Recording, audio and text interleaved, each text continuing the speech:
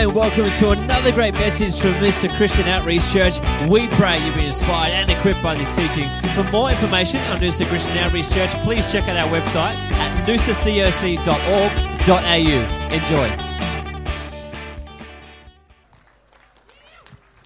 God is good. Josh is not.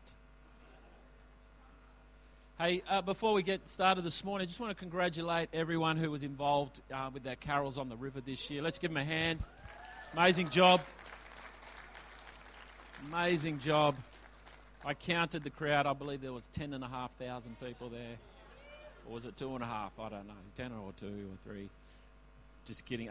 Thanks again to everyone who was involved. It was an amazing privilege to. I saw Andy Goulet, the King Frog, on the Monday, and he says, "How does it feel to do a church service for your community?" And what an amazing privilege it was to be part of that. And thank you all. So 27th. Hey, everyone ready for a couple of days rest? I want to talk a little bit about rest this morning because we all need it. And come this time of year, for some reason, the concept of a 2 days off, Christmas Day and Boxing Day, everyone needs to have everything done by that point. And if you're in the building trade, if you're in any industry that requires completion dates, it tends to be then. That's when we've got to get it all done. So by now, everyone's ready for this rest. And most of our populations, are looking for a few days rest. Unless you're in the retail or the hospitality industry, then you're the reverse of everyone else. You're stressed, we're rest. And anyway, it's a well-earned break for people. But I don't know about you, but in this time of year, I tend to allow myself to overindulge. Anyone else feel a bit like that? We've worked hard through the year, and we feel like we've now got permission to overindulge a little bit. And so we want to rest, but we eat a little bit too much, we drink a little bit too much, we sleep a little bit too much, and we over-sun ourselves. So you walk around, the week after Christmas, and you've got these slightly plump, red glowing people who are supposed to be resting, but then they need to go back to work to have a proper rest from their rest. And what about your mind? Do you find that, in the rest time, that even though your body's at rest, your mind is debriefing the previous year and analysing the year ahead of you? Does anyone else have that going on in their head? My mind is like it's constantly thinking. And I was saying to Kristen, I feel tired, but I haven't done anything worthy of being tired over the last week. And it's the mind, isn't it? The mind. It causes our bodies to feel tired because we're thinking so much. We're debriefing. We're worrying about, did we do a good enough job? Is it going to work? And what are we going to do going forward? How are we going to produce what we want to produce next year? And I just want to tell everyone this year, it's time to find a new way of resting. I want to unpack rest a little bit for you today because I think ultimately our sense of rest or our sense of peace is linked to our spirit man, our spirituality. And, why don't you open your Bibles to Hebrews chapter 4. And when I say it's linked directly to our spirituality, what I'm basically saying is I believe, our bodies need rest. But the rest of our being is not physical. It's not physical. It's in our minds. It's interesting. You can drive all day, right? Not lift a finger other than resting it on the steering wheel and get home, and you're very tired. Why? Because it's the concentration that wears you out just as much as the muscular effort. And so I just want to talk a little bit this morning about God's rest. And in Hebrews 4, let me give you the context. He's talking about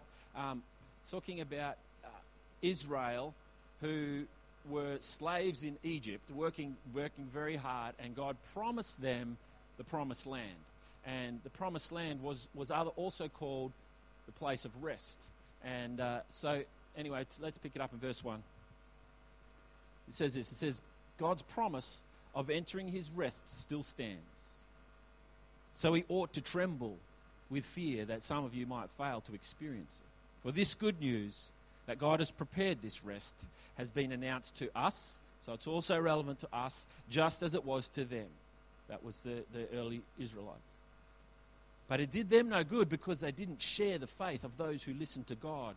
And here's the clinch: for only we who believe can enter his rest.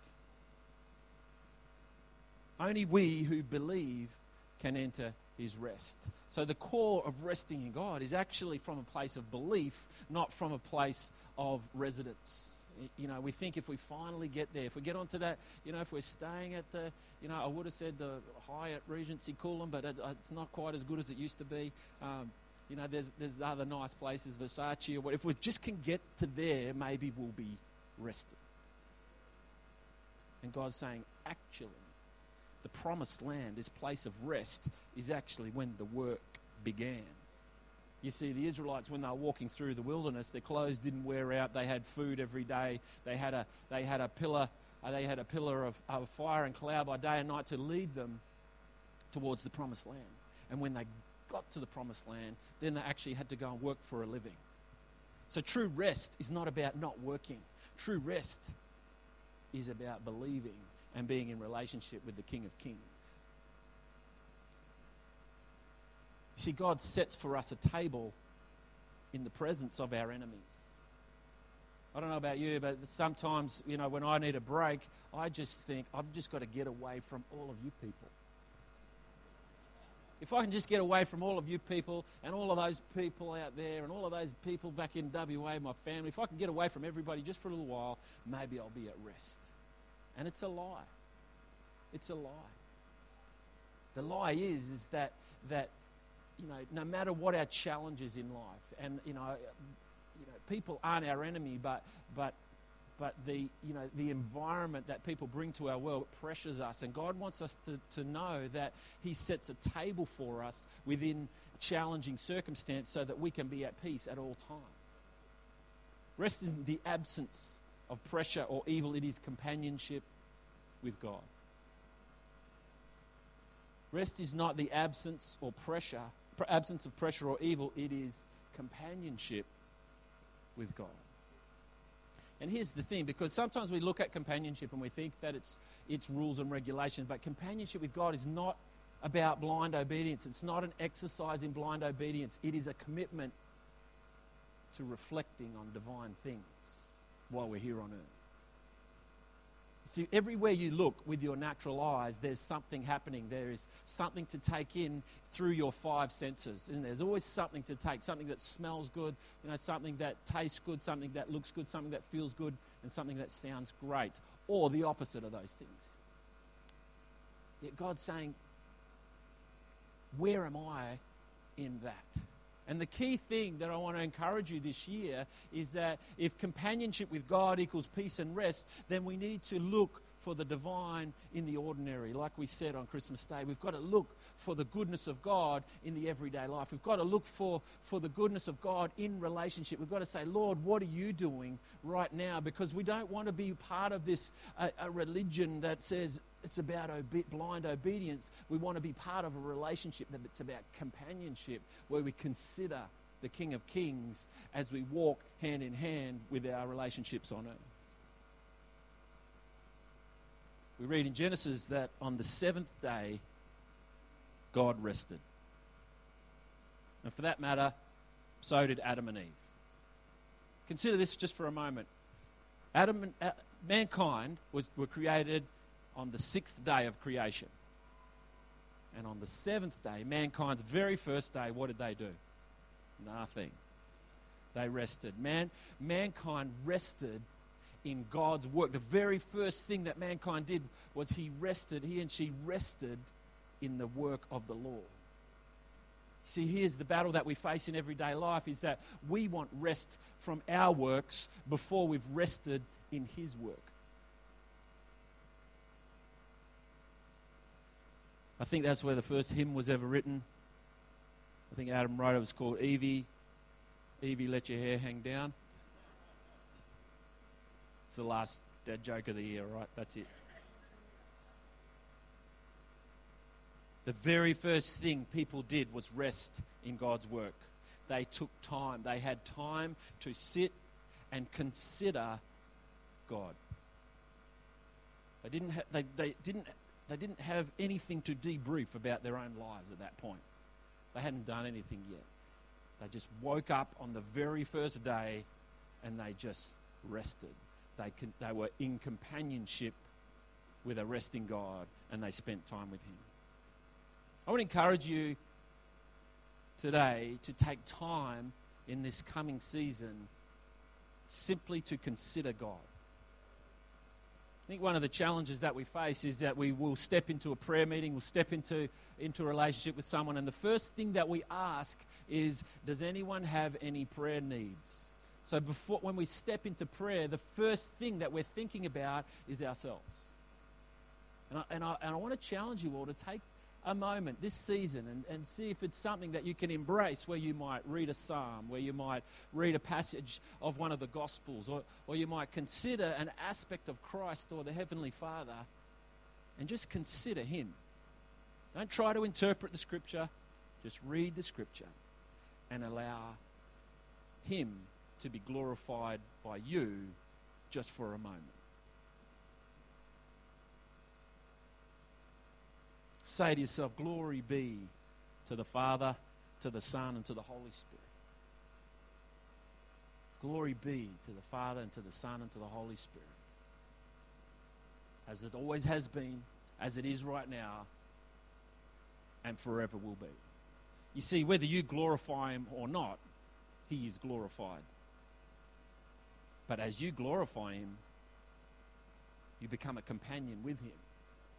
And you rest in that same peace. So let's take a moment just to consider Him. You know, at that point in time, in the seventh day, mankind had everything. They had everything they needed. For us, I want to put a thought on your table. Whenever we desire something that we don't have, we become restless. When we desire something that we don't have, we become restless. And, you know, being restless, it's part of work, isn't it? We get up because it's something that we don't have and we go for it. But here's the key word. The key word is whenever we desire something, we become restless. And here's the thing with desire. Desire is the strongest form of want. It's the strongest form of want. So when you desire things, it's the strongest form of want for things. It's normal to want things. It's normal to need things. It's normal to say, I like that, I want that. But it is, you know, when we desire things, when it's number one on our lists of wants, we become restless. And God wants you to be at peace. He wants you to, you know, He wants you to let's look at Philippians 4:11-13. It says this. This is the Apostle Paul. He says this. He says, I have learned to be content, whatever the circumstance. I know what it is to be in need, and I know what it is to have plenty.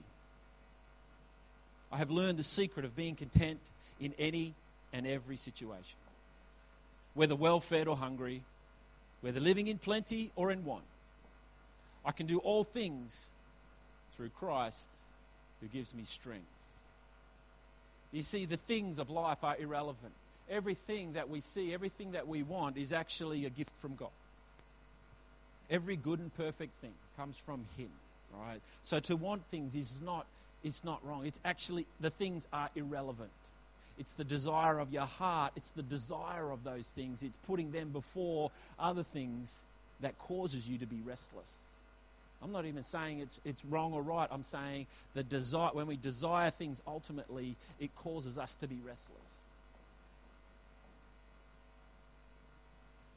True peace of heart is found when we resist temptation, not when we yield to it. True peace of heart is found when we resist it, not when we yield to it. When you see the plate of Tim Tams and you resist that temptation, the next day you've got peace of heart, don't you?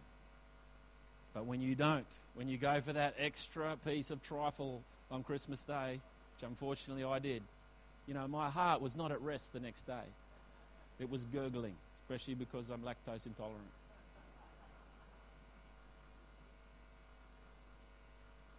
It's interesting when we think of the chubby, grey-bearded man in the red suit, we take our children along to him. And what do?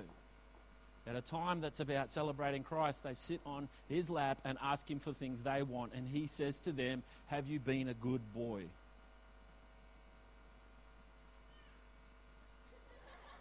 Seriously. Did that kid say yes?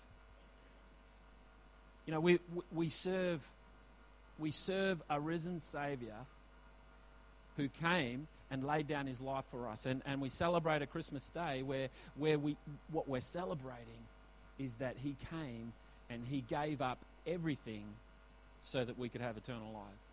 He gave up everything so that we could have eternal life. So, I want to challenge you this morning that as we consider, when we come into a prayer meeting, when we consider coming to celebrating, the birth of Christ, when we consider stepping into a place, that we always start considering him first.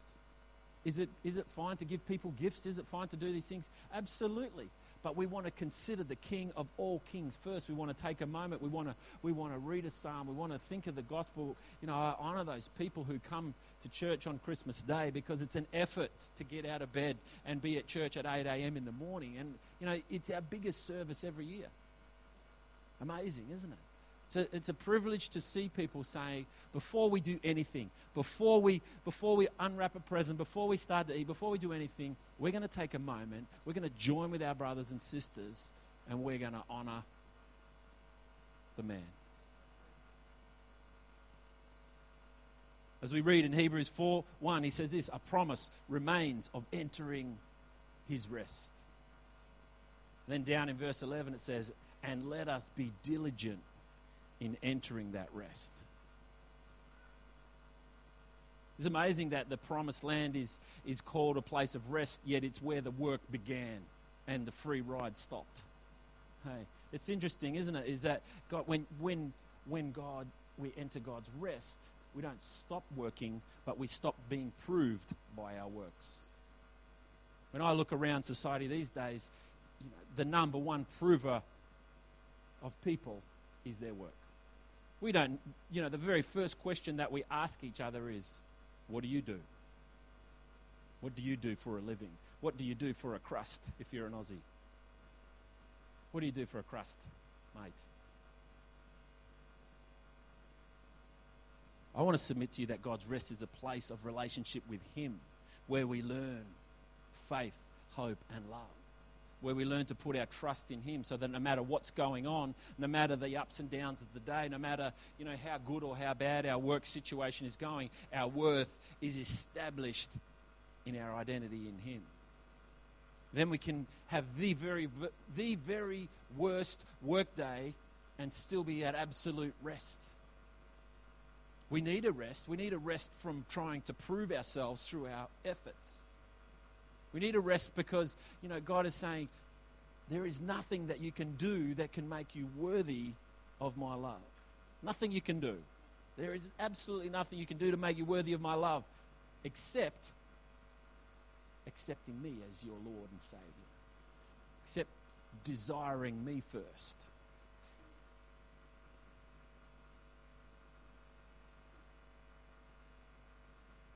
The biggest blocker of rest is when we find our worth in our work. We've got to get up every day and we've got to do it again. We've got to prove it again. I think it's great to work. I don't want to promote a message of resting in the natural. I think he's called us to work 6 days. He says you shall work. Doesn't he? Remember that? For those of you who work 5 days, he says 6 days you shall work. You only need 1 day's rest. You don't need 2 days. The journey of relationship with our God actually begins with a choice to receive his grace, because only his grace can give you rest and peace. Only his goodness can lead you to a place of repentance and growth. Only only when we start with him do we have a chance to go anywhere of value or worth. And that's why the encouragement today is to take a moment just to consider God. Just to consider God's goodness. Do you want to move beyond survival and live in a place of faith, hope and love? They kind of sound like abstract terms almost in the natural, don't they? Faith, hope and love. He wants us to live in that place. He wants us to live in a place. He wants us to make decisions through faith based on things we're hoped for, that are grounded in his love. He doesn't want us just to look only in the natural from the five senses. He wants us to operate according to his goodness. Rest comes when we take moments to look for the divine in the ordinary.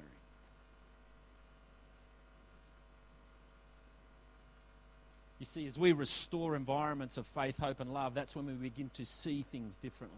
We begin to see each other differently. We begin to see our families, we begin to see our friends, we begin to see everything that we interact with a lot differently. When we consider God first, I'm less worried about my senses. In church leadership, one of the biggest battles that we face is what we call sensual agreement. My senses disagree with your senses on an atmosphere that's been created in this place. And God's saying, okay, we've all got different senses. If you start with me, he says maintain, in Ephesians 4, he says maintain the unity of the Spirit through the bond of peace. And the only way that we can do that is always start with him. What do we have in common? We have him in common. See, I'm unified with you based on the fact that we have a common faith in the one and only God. And when I start there, and when I act from that place, then I look at everything differently. Then I look at how things smell and taste and touch and sound and the other one differently. You see, rest isn't found when we set to escape our worlds, but when we take moments to re-infuse our ordinary lives with a divine God.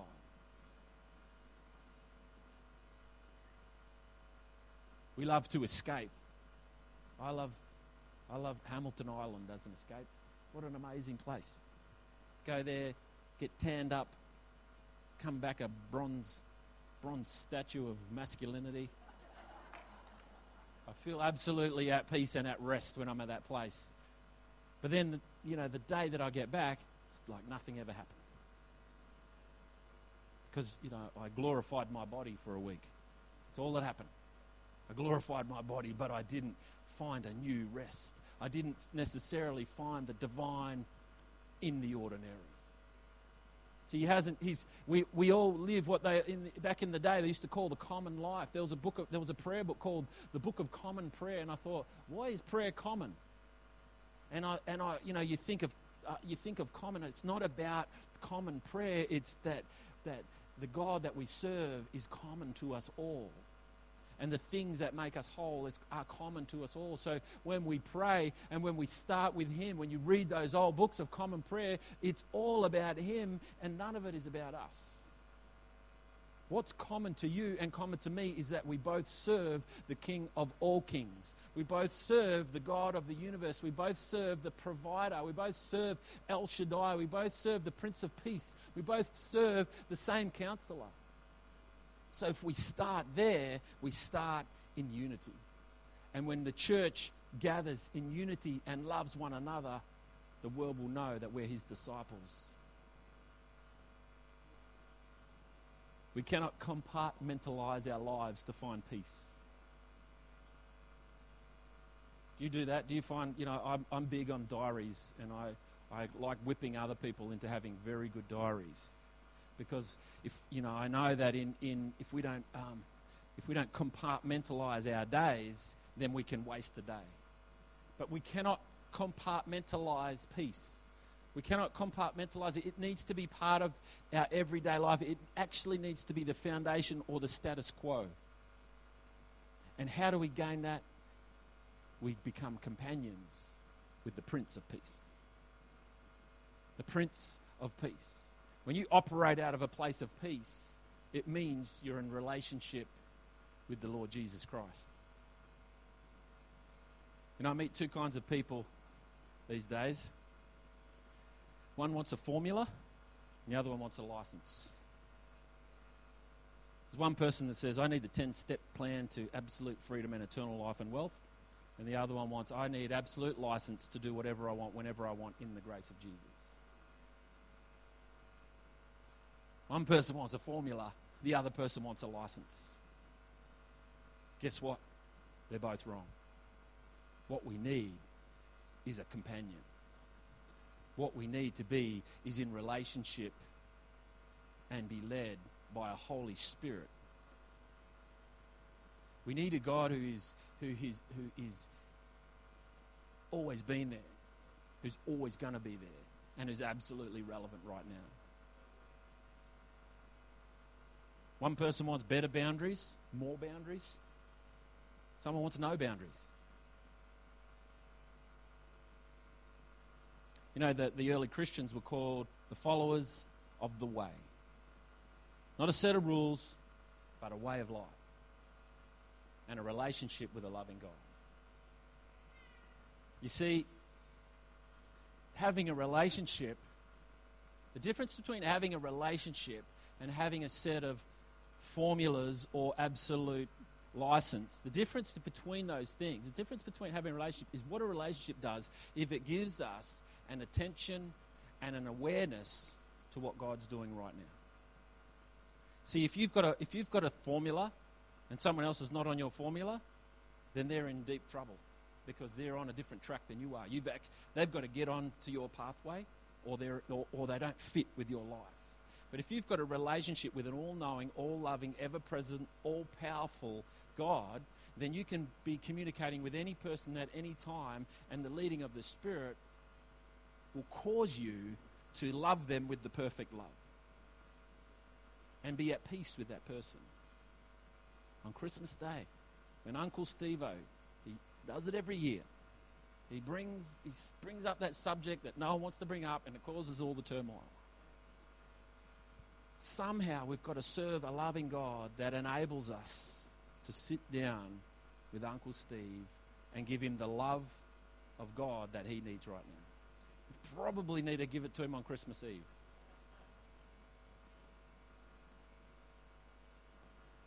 An attention and an awareness. The peace of God is not about avoiding the normal life. It's setting out to live the ordinary life extraordinarily well. And the only way we can live extraordinarily well is in relationship with an extraordinary God. If the divine God is not evident in Josh's ordinary life, then I'm not doing anything extraordinary. I might be doing something different, but I'm not doing something extraordinary. It's not about being different. It's not about doing whatever you want. It's about being in communion. It's about being in relationship with an extraordinary, divine, holy God who knows exactly how to do what you need to do so that you can live at peace and work at the same time. Galatians 5:1 says this, stand fast, therefore, in the liberty in which Christ has made us free. Be not entangled again with the yoke of bondage. Do you know what I think that the yoke of bondage is predominantly? It's when we find our worth anywhere other than in God. If your worth is held anywhere other than in God, then you are in bondage to whatever that thing is. If your worth is found in a relationship, if your worth is found in your work, if your worth is found in living in Noosa or where you have your holidays, if your worth is found in any of those things, then you will be in bondage to that thing.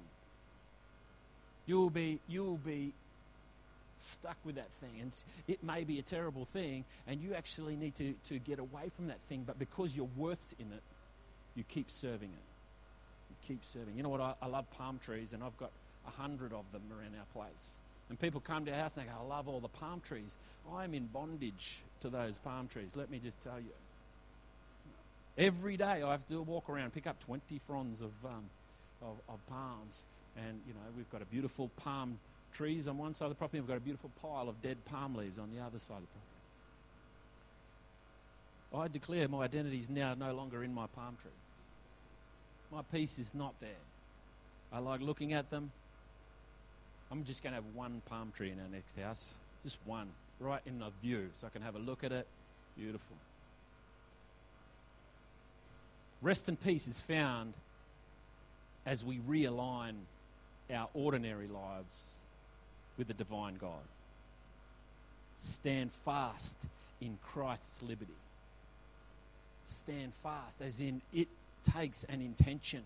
It says, we read in Hebrews 4:11, it says we need to be intentional, we need to be deliberate, we need to go and find his rest. We need to stand fast in the liberty that Christ gives us, because if we don't stand fast in his liberty, we'll be distracted by other forms of freedom. You see, there are earthly freedoms. There are absolute earthly freedoms which give us moments of peace and rest. But we need to stand fast in the liberty that Christ gave us.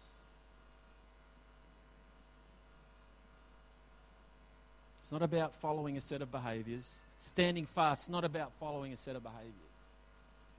It's about developing an attitude and understanding your place in life so that it guides your every conversation and action. I want to have an attitude and understand my place on earth so well that it guides my conversations. Does it right now, every now and then. I would like it to guide all of them. But it takes diligence to stand fast in the liberty of which Christ has given us, so that he is the dominant influence behind my conversations and my actions. I don't know about you, but I love directions. I love the formula. I love it when someone says, all right, this is the 5-step plan to your first million. This is the 5-step plan to finding the perfect husband. That's what Kristen went through, obviously. I want a formula for holiness. I want the formula, because the formula is easy. You know, we have these big arguments about, we're no longer under law. People love the law.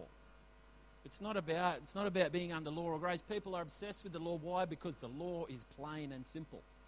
We actually get to look at it and go, okay, I can't eat prawns, but I can eat, I can eat hooves that look like this and hooves that can't look like that, and I can, these are the things we can do, these are the things we can't do. We love that. We love the tree of the knowledge of good and evil, and God is saying, no, you need to be in relationship with the King of all kings, and then you can live according to the tree of life. He doesn't want us to walk, he walk according to the rights and wrongs. He wants us to walk according to our relationship.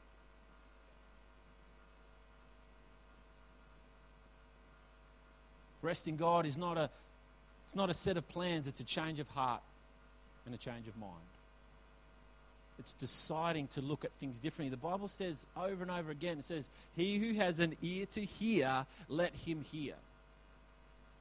He who has an ear to hear, let him hear. We need to listen, not just to what's in front of us right now. We need to listen to the big picture. We need to listen to the whole picture. That's why he says we have a lamp unto our feet and a light unto our path. He says, don't just listen to what's in front of you right now. Listen to that eternal voice.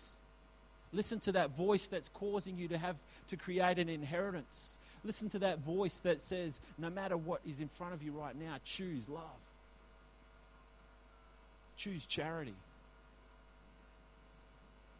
The spirit life is achieved only by listening to all of life and learning to respond with a godly consideration. I said this statement earlier. Why doesn't the band jump up? Spirituality is not an exercise in blind obedience. It is a commitment to divine reflection. I want to challenge you all to take some time to reflect on our divine God.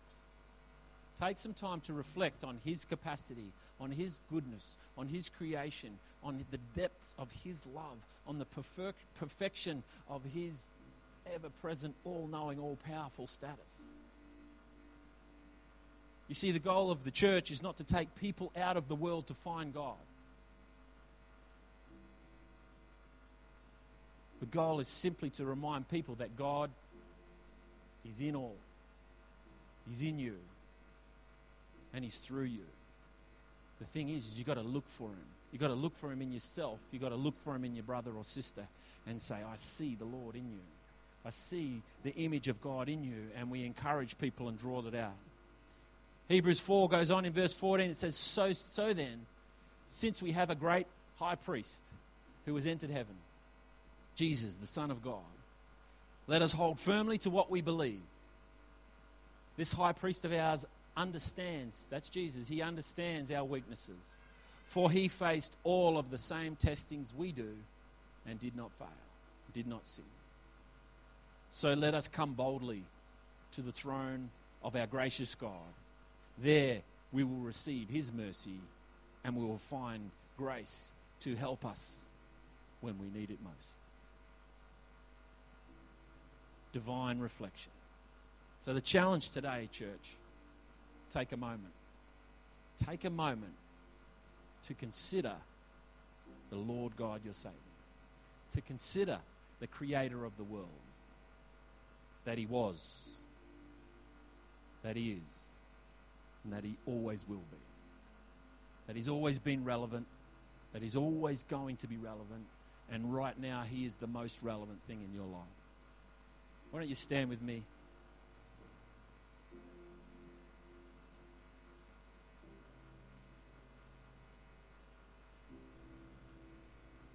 So as you go and have a restful week, church, I encourage you to take some moments